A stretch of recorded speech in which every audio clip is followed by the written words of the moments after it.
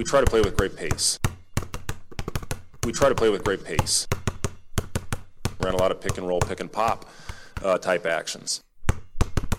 Oh, you'll see us play. Some people look at the guy next to him and say, what the hell was that shot? Hell, I could have been Gronk before Gronk was Gronk.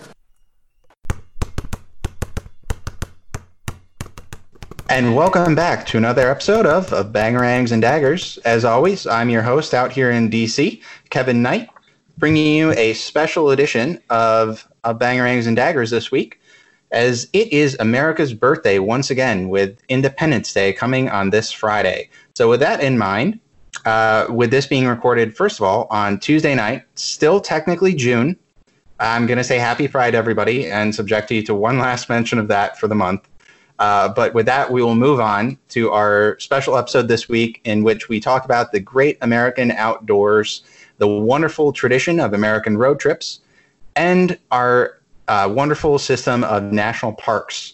So with me to do a special episode talking about this is Nebraska native Micah. Micah, can you tell us a little bit about yourself? Hey, thanks for having me.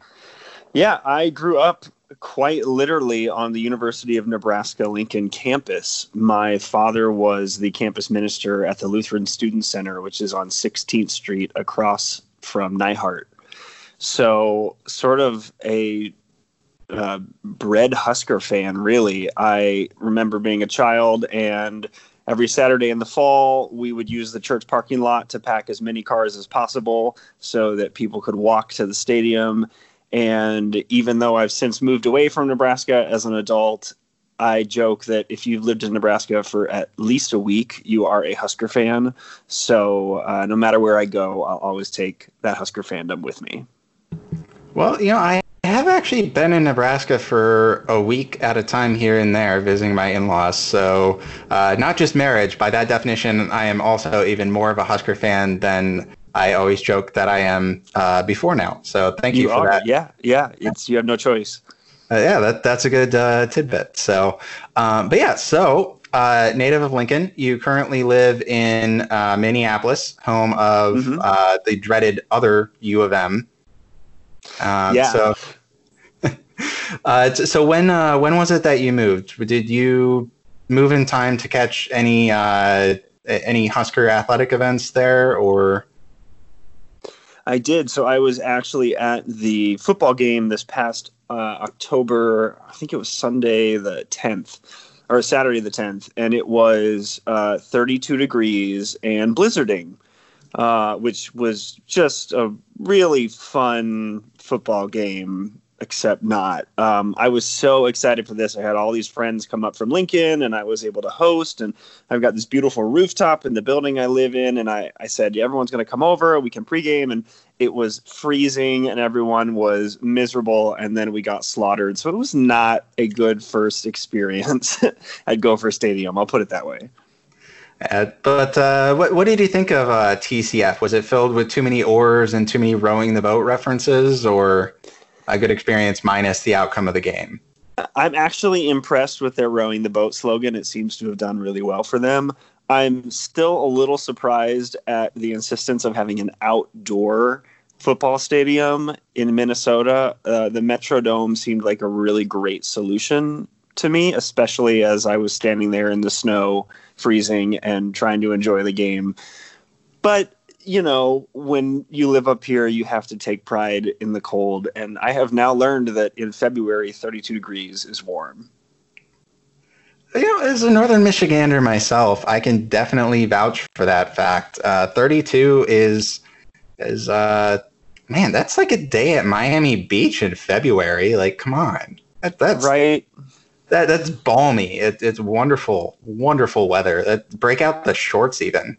But, so you are also a Cornhusker for a brief period. So do you want to tell us about your college experience a little bit?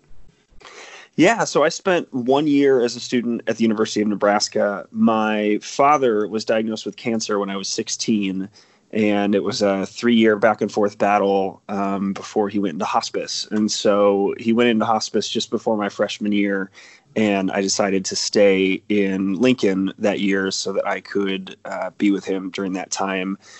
And he ended up passing away during finals week of that freshman year at UNL. So it was after that I transferred to the University of Memphis, and that's where I did the rest of my undergraduate career. And when your father passed away after freshman year, that was actually where you started your road trip tradition that you got from him. Is that right? Yeah, I had this road trip planned, I made it through my freshman year of college, celebration, road trip, and it was already pre-planned.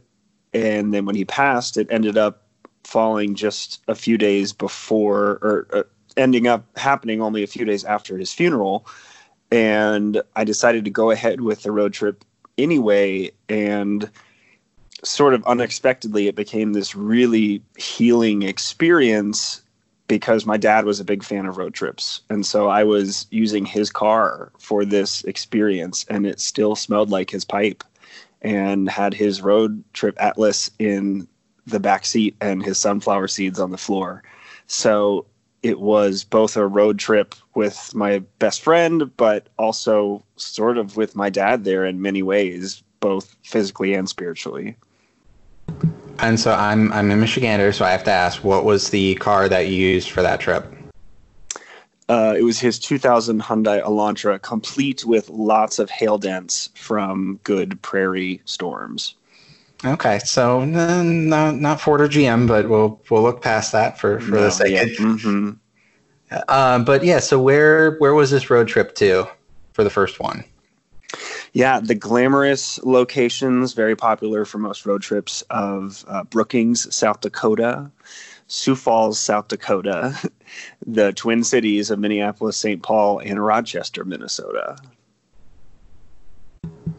Okay, certainly could do worse. You could have gone to Ann Arbor. Definitely a much better trip options than that city. So yeah. So after this, as I believe you've made aware in your blog, you kind of fell in love with road trips on that. And so what was the next big one at 25 years old post college? Can you tell us about that one? Yeah, so after that first experience at age 19, it was such a moving road trip that I made a vow to myself that every year around the time of my father's passing, April 29th, I would do a road trip, something to honor the road trips he never got, and also honor this lesson I was learning that life is short and none of us knows which day will be our last. My dad passed away at age 58 and none of us expected it. So sort of trying to live out this lesson, I was realizing that you've got to go after what you want now. And that culminated at first when I finished grad school at age 25 and didn't know what to do with my life. It's very popular after grad school, I hear. And ended up deciding to live out of my dad's car for 9 months and visit everyone I'd ever met who was still alive and lived in North America. All my Facebook friends, with the thought that if something unexpectedly happened to them, at least I would have gotten to see them one more time now that I was an adult or pretending to be one having finished grad school. All right, so that was 16,400 miles, right? And involved, was it 46 contiguous states in the continental 48? Yeah, 46 states and provinces. I did grad school in Montreal at a school called McGill, and so I had heard from my classmates all about Vancouver and Alberta, and so I did sort of a loop up into Banff and Calgary and back down, and then up through Ontario, Toronto, Ottawa, and Montreal before coming back down into the States. Okay, so which states in the continental 48 didn't you visit on that one, out of curiosity? Oh gosh, let's see. It's been a while, but I do fortunately have the map hanging on my wall. I did not touch Kansas on that trip. No Hawaii, no Alaska, no North Dakota, no South Dakota, no Ohio, and I think that's it. I mean, who can blame you for not wanting to visit Ohio? Seriously, it's a pass, hard pass, very, very, very hard pass. But as everybody knows, I am a Michigander, so obviously I'm biased. Yes. Yeah, no, I was just curious. I've got 9 states left myself. I never done that many at once in any road trip, but I've got Alaska, Nevada, New Mexico, Oklahoma, Kansas, both Dakotas, Mississippi, Maine, and yep. And those are the ones that I have left. Now, territory-wise, I still have Guam, Northern Marianas, and American Samoa left, but I've done Virgin Islands and Puerto Rico. So, because I want to visit all the states and the territories myself. You should definitely save North Dakota for your finale, because not only is Western North Dakota stunningly beautiful, everyone laughs when I tell them that, but the state tourism board also has this program called Save the Best for Last, where if you make North Dakota your 50th of the 50 states, you get to become a member of the Save the Best for Last club. You get a pin, a certificate, and a t-shirt. So why not save North Dakota for last with all of that? But do I get a free copy of Fargo, even though most of the movie was actually filmed in Minneapolis? True. I don't think you get one of those, but they do have the Fargo wood chipper in the visitor center at Fargo. So you can see the actual wood chipper from the movie. All right. Well, I'm sold then, don't you know? That's a deal maker, eh? Mm-hmm. No, so all joking aside on that, though.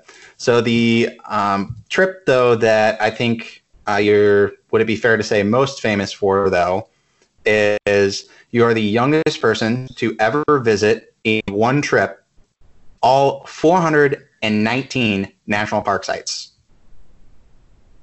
Yeah, pretty much. There's some changes to that title. I started the trip attempting to become the youngest person to visit all of our Park Service sites, and also the only person to ever visit them in one continuous trip. About 4 months before I finished, a 16-year-old who had been traveling with his family who homeschooled him for about a decade finished all the sites. So I was and am not the youngest, but yes, still fortunately had 2 titles I was chasing and hold the first person to visit all 419 sites in one continuous journey title.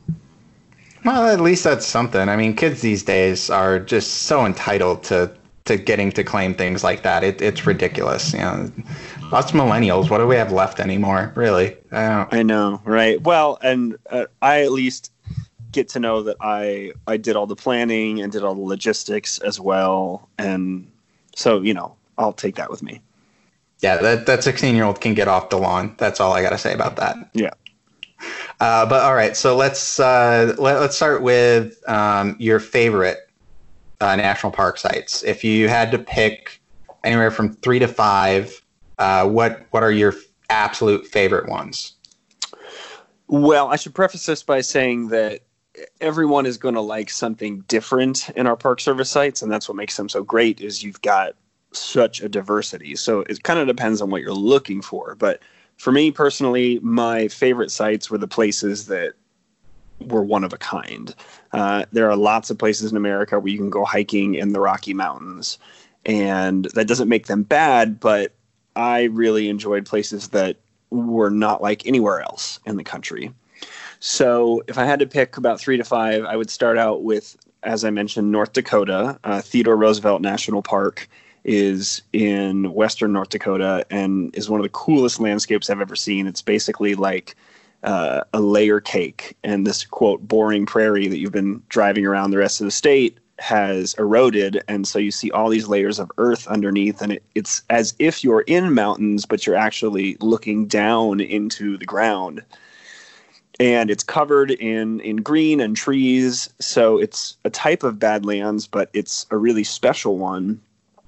And if you head just south to South Dakota, they have Badlands National Park there, which is similar, except totally void of all the greenery. So there are these two really unique, special landscapes that you can't really find anywhere else in the country.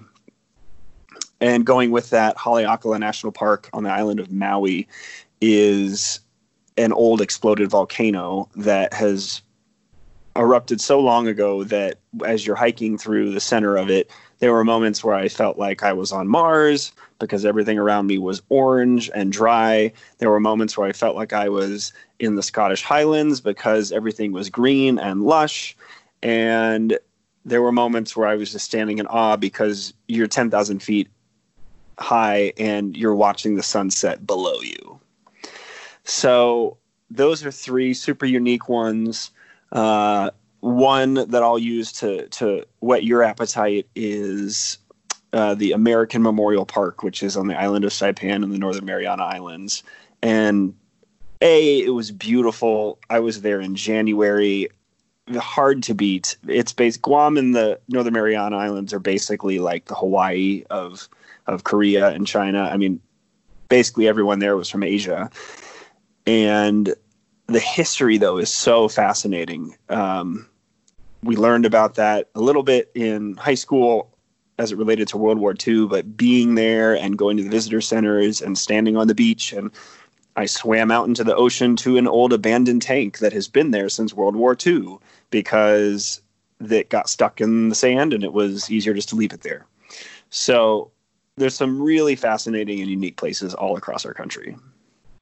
Okay, so that was a test, and you failed because you didn't pick one of the sites in Michigan. Well, to appease you, I will say that our most recent upgrade, a national lakeshore, was upgraded to a capital N, capital P national park. And I was surprised that they chose the Indiana Dunes National Lakeshore to upgrade because, in my humble opinion, Sleeping Bear Dunes in Northwest Michigan, I think, is a much better national lakeshore. So I would have preferred they upgraded that. Okay, fine. You get a passing grade. Also, this isn't a Nebraska podcast, so I should note the Niobrara National Scenic River was a really fun float. Okay, yeah. Also good to add. Since none of the fellow Nebraska guys are on, I can just play to my Michigan bias that they usually call out on me. But are there a lot of Michigan fans that listen to the Nebraska podcast? No, I'm not a Michigan fan. I'm a Michigander.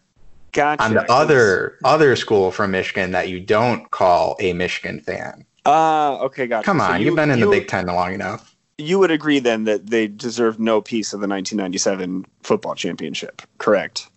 Oh, yeah, sure. I mean, I'm not going to say anything else on a Nebraska blog, but yes, I also think that because, frankly, anything that makes them mad, I'm more than happy to make fun of them for. Okay, so, there we go. Nothing except for them not even making the title game would make me happier, or made me happier than the fact that Louisville got stripped of the 2013 national title in basketball, and they still don't get to hang the banner. So I'm more than happy to take any opportunity to make fun of them. Louisville also didn't lose to Appalachian State in their season opener. Oh, I knew I liked having you on this podcast. This is great. This is great. The stripping of the national championship hurts, though, because when I was at Memphis, that was when we made it to the national championship, and we were up, it was like 7 or 8 points with like 13 seconds left, and all we had to do was make our free throws. And of course, I think it was, I don't even want to say the school's name, but they came back and they beat us, and it was just absolutely horrible to everything that season had been. But on the bright side, they did find out later that one of our star players apparently never took the SAT, so they invalidated our entire season. So at least we only lost our runner-up-ship instead of losing a national championship. That's fair. So I was in college. I didn't go to Michigan State. I actually went to a smaller liberal arts school in Michigan nearby. But I grew up a Michigan State fan, and I went to the 2009 Final Four semifinal in Detroit when Michigan State beat the crap out of UConn and then proceeded to go and get their butts just absolutely handed to them by North Carolina, who did not have to vacate any title, even though like half of their team had all taken fake classes to get their fake degree from their fake public Ivy. Right? I think they're public Ivy. Who cares? You know what? They cheated. Who cares? Whatever. Moving on. So we covered your favorite sites and threw a little bit of a bone to me for Michigan National Park sites. What would be some of the parks that you would say are not necessarily a favorite, but a must see for anybody who, say, doesn't like camping? Let's say like just a good day trip where you can take your car and look around and enjoy some of the parks. Yeah, I mean, there's so many that's tough just to pick one, but one of the most contrasting sites that I experienced was Golden Gate National Recreation Area. And that is made up of partially a park that's on the peninsula that makes up downtown San Francisco, and then also some of the Marin headlands north of that across the Golden Gate Bridge. And what makes it so cool is that you have this incredibly dense, incredibly urban city where you can barely go a block without human excrement on the ground. And you're walking around this city, and then suddenly you make it to Golden Gate National Recreation Area, and it's some of the most incredible, beautiful coastline. You feel like you're nowhere near an urban center. And it was that contrast that made it even more beautiful, that ability to just walk a few blocks out of urbanity and suddenly be in this incredible natural landscape. So as far as like a day trip, that's what I would suggest. Something like that, where you can take a ferry off of the lower tip of southern Manhattan and go to Governor's Island National Site and feel like you're nowhere near urbanity. Places like that where you're just a small step or car ride or boat ride away from the feeling of being away from it all is what makes some of the park sites so special.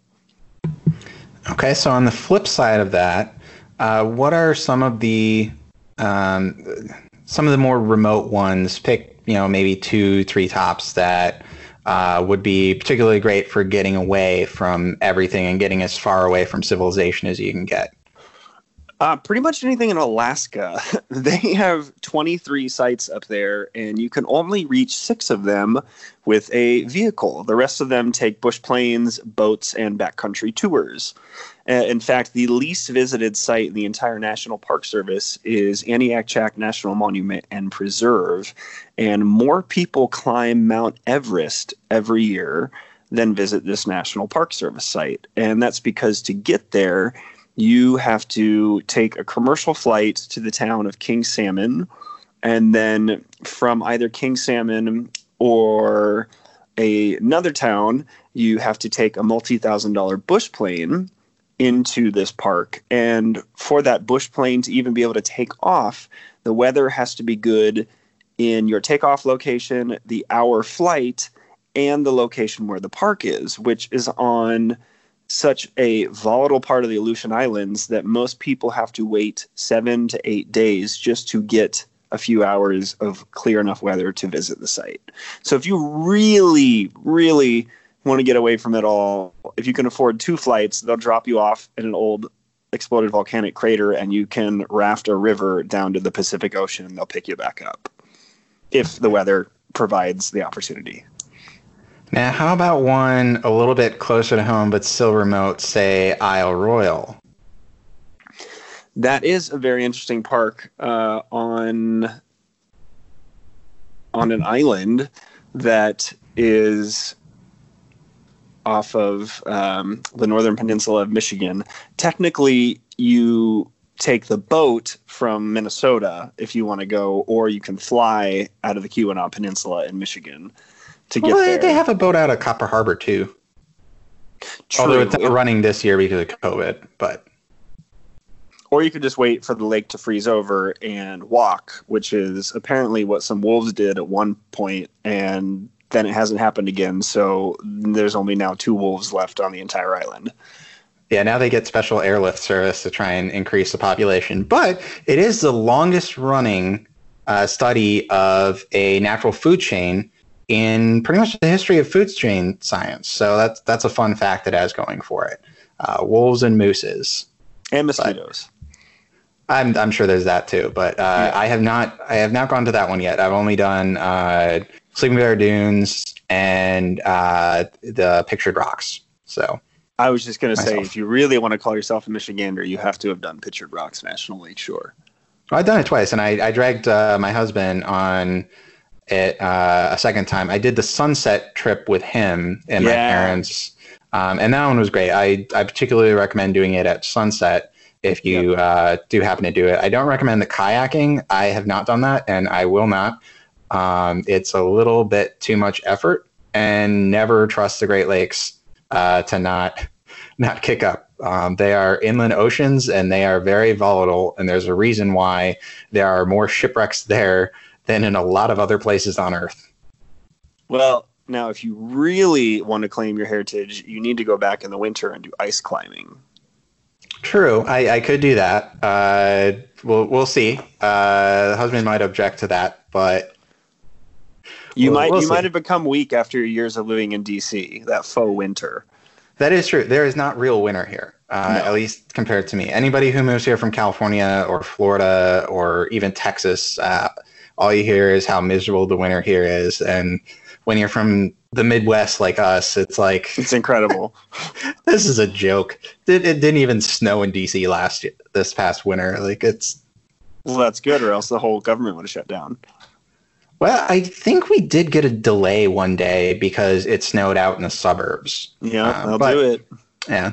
I actually started a new job back in January that had me commuting up near Baltimore every day, and that's fun, let me tell you. Anytime it rains, everybody here forgets to drive. Anytime it snows, nobody can drive. So any precipitation whatsoever, and DC shuts down. But, that is what it is. But there's also, of course, plenty of park space here with the National Mall.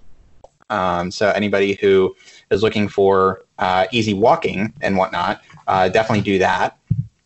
I can vouch for that myself. I guess here's a cliche question for you, though. The Grand Canyon. Mm-hmm. I've heard some people, most everyone claim that it's one of the few things in the world that lives up to the hype. But I've also heard 2 or 3 people who have said, yeah, that's fake. So where do you fall on that one? Does it live up to the hype or not? I think one of the great ironies of my national parks expert moniker and this experience that I had is that one of the most visited spots of the National Park Service, the South Rim of the Grand Canyon, I have never been to, because I decided to go to the North Rim to sort of avoid the circus. And then I ended up rafting the Grand Canyon, and we just went straight to the put-in, and we skipped the South Rim overlook. So on my bucket list actually is I'm going back to raft the Grand Canyon August 23rd through 30th of next year of 2021. And one of my goals is to stop and do the South Rim on the way, so that I can say that I've gone to Disneyland in the Grand Canyon. And also there's a point on the river where you're able to look up at the zoo on the rim. And having seen them from the river, I'd now like to see what it's like from the other side. Okay, well, this is fun, actually. I've been to the South Rim twice now, myself. I went in... Look at you. Yeah, show off me. I was there spring break of my senior year of high school, because my dad actually went to Northern Arizona University in Flagstaff for his first 3 years before, weirdly, they dropped his program while he was in it, which usually schools who do that let you finish the program. They did not. So those pesky lumberjacks told him that he had to switch to something he didn't want, or he had to transfer. So after 3 years, he moved back to Michigan and went to a liberal arts school there to finish out. But so he spent quite a bit of time there and quite a bit of his life there. So he took us for our senior year of high school, my twin sister and I. And among the things that we did, we got to see the Grand Canyon. And then when my husband had a work conference there in, I want to say 2017, I ended up tagging along at the end of it came out a few days later, and I drove him up there, and we went and saw the canyon all in one day and drove back to Phoenix. So, but also I wanted to ask, when you were in Alaska, did you happen to drive on the Dalton Highway at any point? Or that probably wasn't really on your way, was it? No. So it could have been. You can take the Dalton Highway north, and it'll take you to Gates of the Arctic National Park if you park your car on the side of the road and hike a number of miles in. I ended up doing a fly tour to take me into the park that rafted through a river, so I did not take the Dalton Highway. I also opted out of the Dalton Highway because I made it through the road to McCarthy, Alaska, which is in Wrangell St. Elias, the largest National Park Service site. And that road, that like 1 to 4 hour drive road, is so bad that they say if you have 4 tires, you should take 2 spares because you'll probably have 2 flats. And I made it in and out of that road with no flats. And I did not want to press my luck because the Dalton Highway is another one that's like you will get a flat tire somewhere on this highway and be stranded. So I, having survived the road to McCarthy, opted out of Dalton. I took my good luck and just stuck to the Alcan.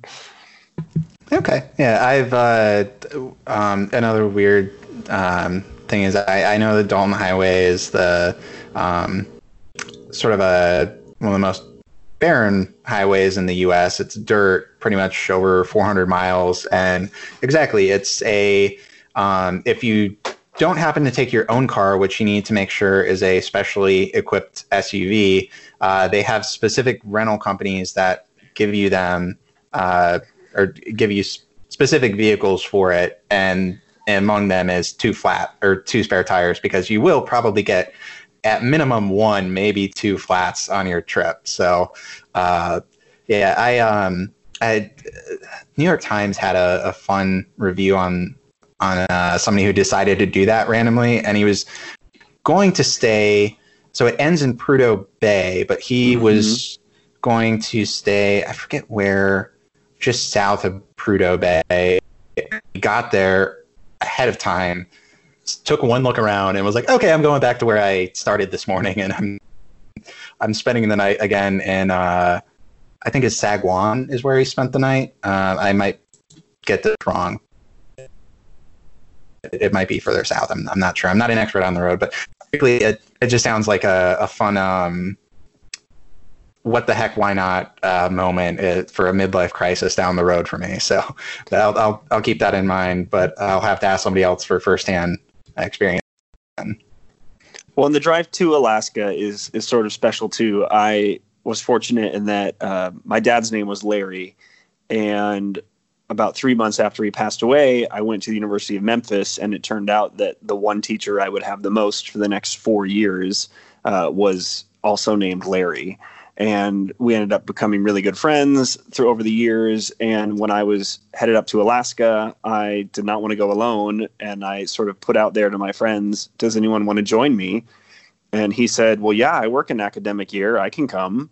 So he drove up to Alaska with me. And that drive, as many days as it took and as harrowing as it was, part of the fun was just being in the middle of absolutely nowhere, staying in the most random hotels, and getting to share that with a mentor of mine who had the same name as my dad. So it was a special experience, and it's definitely not the most scenic drive because you're just looking at a lot of trees the whole way, but it's one that you're proud you earned when you make it. Okay, so on the flip side of that, pick between the two, Dry Tortugas or El Yunque. Which one would you say go to between the two? El Yunque, for sure. To be fair, that's a national forest, so it's not part of the National Park Service. I did go when I was in Puerto Rico. But yeah, I mean, it's unique. It's a tropical rainforest in our country, so that's hard to beat. Even if Dry Tortugas is historically fascinating, beautiful to look at, it's not the best camping experience because you're on an island with a lot of rats, and if you're there in the summer, it's insanely hot. True. I did cheat and pick the national rainforest rather than national park, but I mean, come on, Virgin Islands National Park on St. John's, that's cheating. Some of the best beaches in the world, not really a fair competition between the two. So nice contrast of tropical destinations between Puerto Rico and Dry Tortugas, I thought. So I supposed to wrap it up with the 4th coming on Saturday. Doesn't matter what reason you have, if it's because of the scenery, because of the location, because of relevance to Declaration of Independence. Next year, 4th of July, if somebody wanted to pick the most American pro-birthday park, which one do they pick? I mean, that's obviously Independence National Historical Park. That's in Philadelphia, and it's where the Liberty Bell is. It's where Independence Hall is. It's, part of the birth of our country. So if you're gonna go, for gold and do the historical tour, that's your spot. Okay, all right, cheater. You picked the easy one on that one. Well, I mean, you gave me sort of a softball in the sense of if you want Americana, that's your spot. If you want nature Americana, I'll give you 50 options. But if you want history, tough to beat. Fair enough. I was going to go for something like Arches or unconventional, but no, the safe choice there is, to be fair, the most American one for America's birthday. So just saying. Can't blame you on that one. But thanks a lot for joining us, and we hope all of the listeners enjoyed the feedback. I suppose I should also offer, you happen to be in Minneapolis. Can you tell us a little bit about what you're up to these days, what anybody who wants to kind of follow along with some of your national park trips can find that information? We'll be sure to drop it in the podcast on coronation.com. You can find all that information as well. But for just the listeners out there, to wrap up. Yeah, so I had a bunch of adventures planned for this summer that obviously got canceled because of COVID. I work regularly with Eddie Bauer as one of their annual contributors and sort of go and do adventures and showcase them as part of showcasing what their apparel is capable of doing.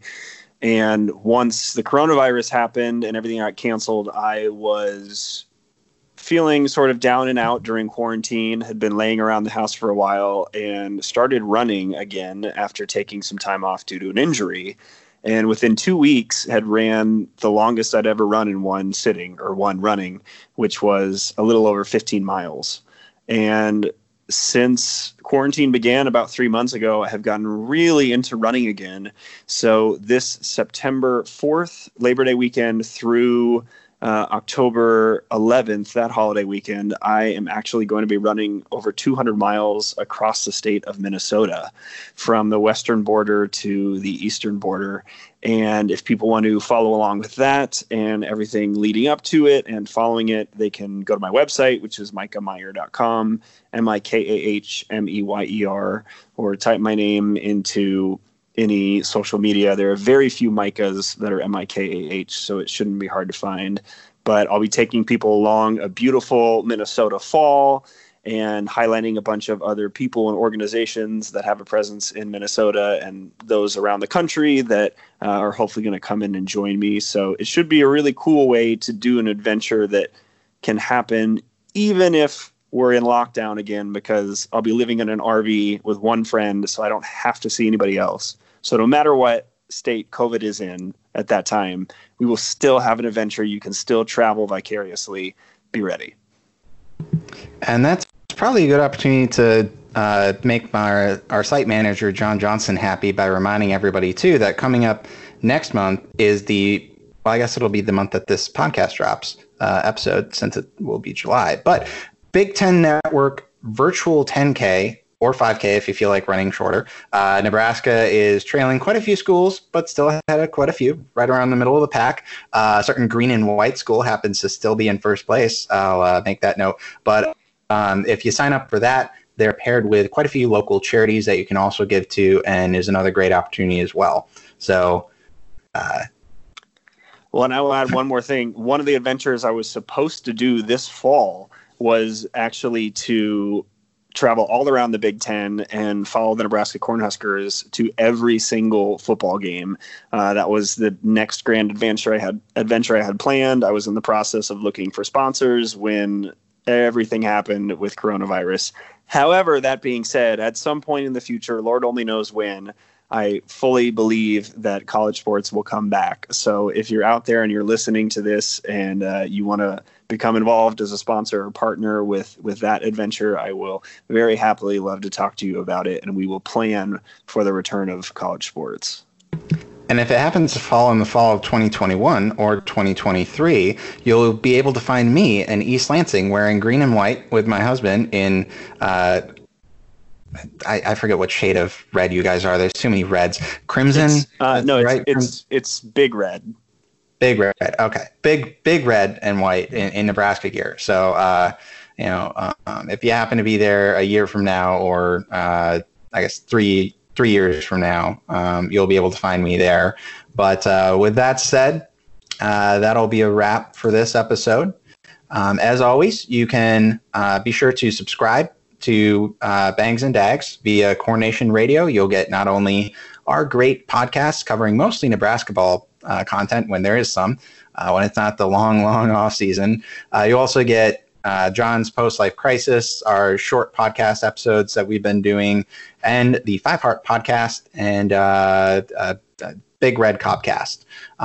As always, you can follow us on Twitter at Bangs and Dags. Myself at Sparty on Huskers, and everyone else for the episode, or that is a host, you'll be able to see online. And please leave us a review. We love the feedback. As always, happy 4th of July, everyone, and go Big Red. Go Big Red.